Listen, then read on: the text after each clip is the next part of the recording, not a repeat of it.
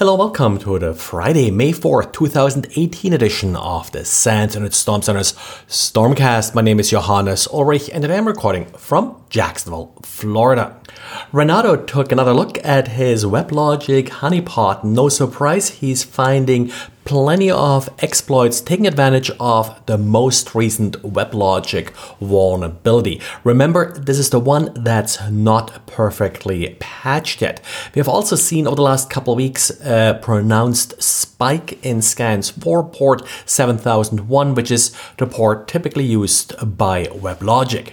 As far as payloads go, Renato found yet another crypto miner, but in addition it also installed a scanning component that will look for additional vulnerable systems. We have not seen that much of it in the past. Usually they just install the miner, don't install the scanner. Probably getting a little bit more aggressive in trying to find hosts that got missed by all the other scans for this WebLogic vulnerability. On average, only takes a couple hours these days for a vulnerable host running WebLogic to be exploited. Another sort of shift that we have seen, and that's also here something that Renato observed using his honeypot, was that more and more of these attacks are now targeting Windows hosts, probably because all the Unix hosts have already been exploited. WebLogic can run on Windows or Unix.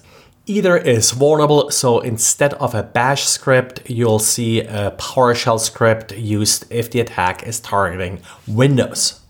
And the SANS Security Awareness Project did publish its monthly Ouch newsletter on Thursday. This time it's all about GDPR. GDPR will go into effect later this month. If you haven't heard about it yet, it's probably too late to learn about it now. But either way, it's a new directive issued by the European Union that deals with how to deal with private data of citizens of the European Union. So affects pretty much everybody who's doing any kind of business in the EU. Now, as usual, the Ouch newsletter is usually targeting the general public, not technical specialists like what we usually address in this podcast. But if you have relatives or non-technical coworkers that would like to have a quick 5-minute primer in what GDPR is all about, then this newsletter may be a good thing to point them to. And this week, both GitHub and Twitter did notify their users that they did log passwords in plain text. Now, what we're talking here about is not passwords being stored in the database. Apparently, they did that correctly. Twitter said that they're using bcrypt, which is considered sufficient usually for password storage. But in addition to storing the passwords in the database, they occasionally log passwords in, plain text logs. This is a very common mistake. I've also seen this with credit cards and the like. Developers like to add logging functions for debugging. Nothing really wrong with that as long as you do obfuscate, mask, or remove sensitive data. When you connect to Twitter, you may get a message suggesting that you should change your passwords. Now, the passwords themselves haven't really been leaked yet. They have just been logged in plain text. So there is no guarantee that they did not get leaked. And Facebook expanded the scope of its certificate transparency monitoring tool. If you're not familiar with this tool, it's really neat in that it can alert you whenever someone is getting a certificate for a domain that you own or any domain really that you register with the tool. Now, in addition to looking for certificates, the tool will now also look for homographs. Homographs are international domain names that look like your domain name by replacing certain characters with their foreign equivalent.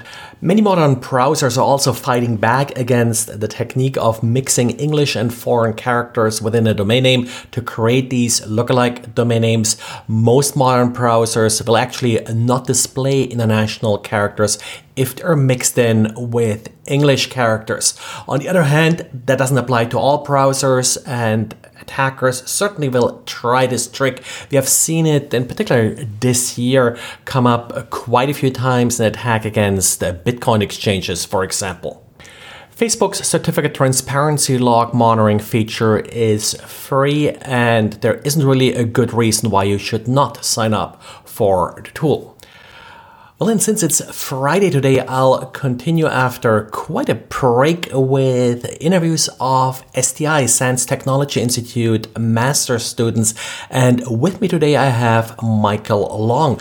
Michael's paper, Disrupting the Empire, is about how you can identify PowerShell Empire command control activity in your network and on your endpoints. Michael, thanks for joining me here to talk about your paper. Okay, great. Well, Johannes, first let me say thank you very much for having me on the program. As for me, my name is Michael Long. I am presently a SANS master's student.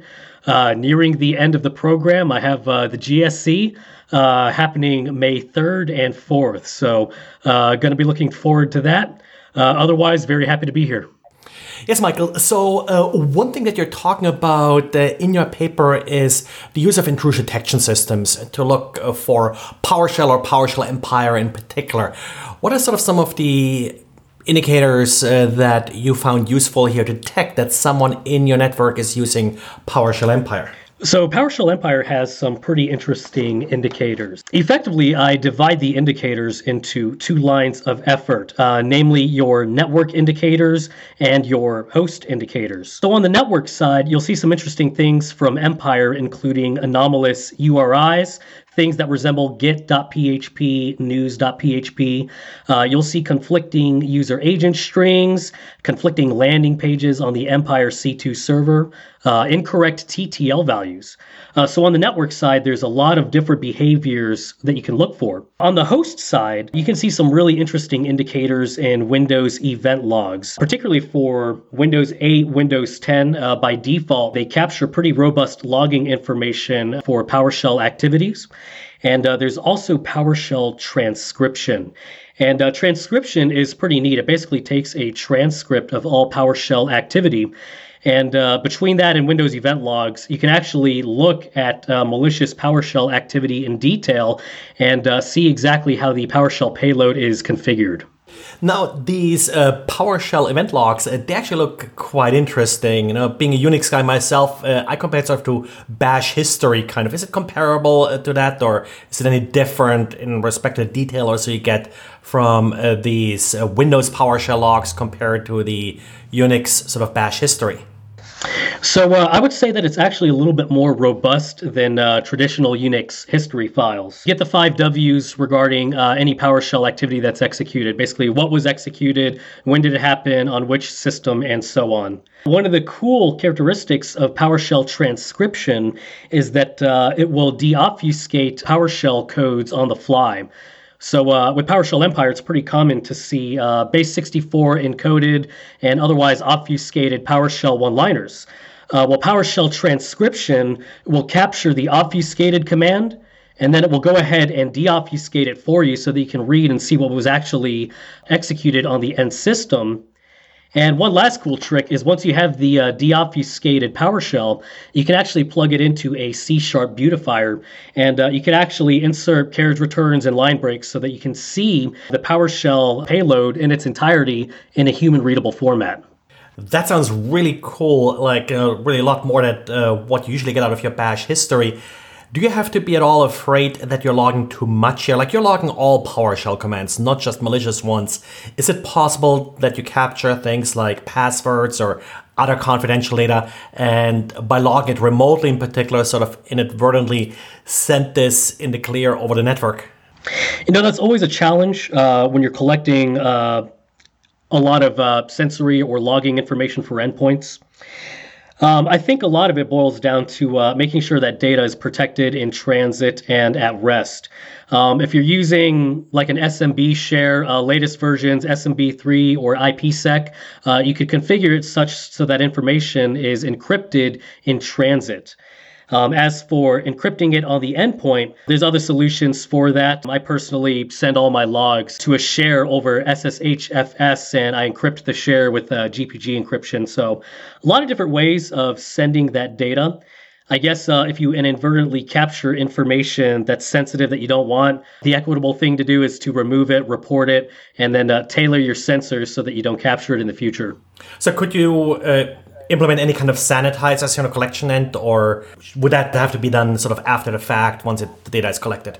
You could definitely solve it with some PowerShell, Kung Fu, or even some, I would probably solve that problem with Python.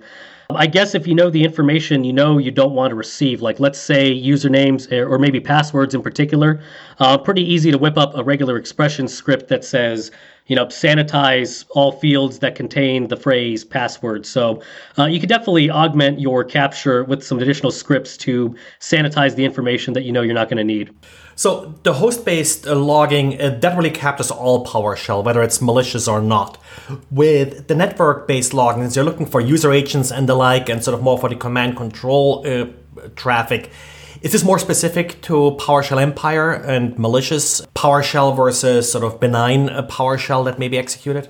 What I've seen in my experience is that malicious PowerShell is strikingly different than legitimate PowerShell, at least if we're talking about command and control payloads. Most weaponized PowerShell scripts are obfuscated. So you'll see combinations of base 64.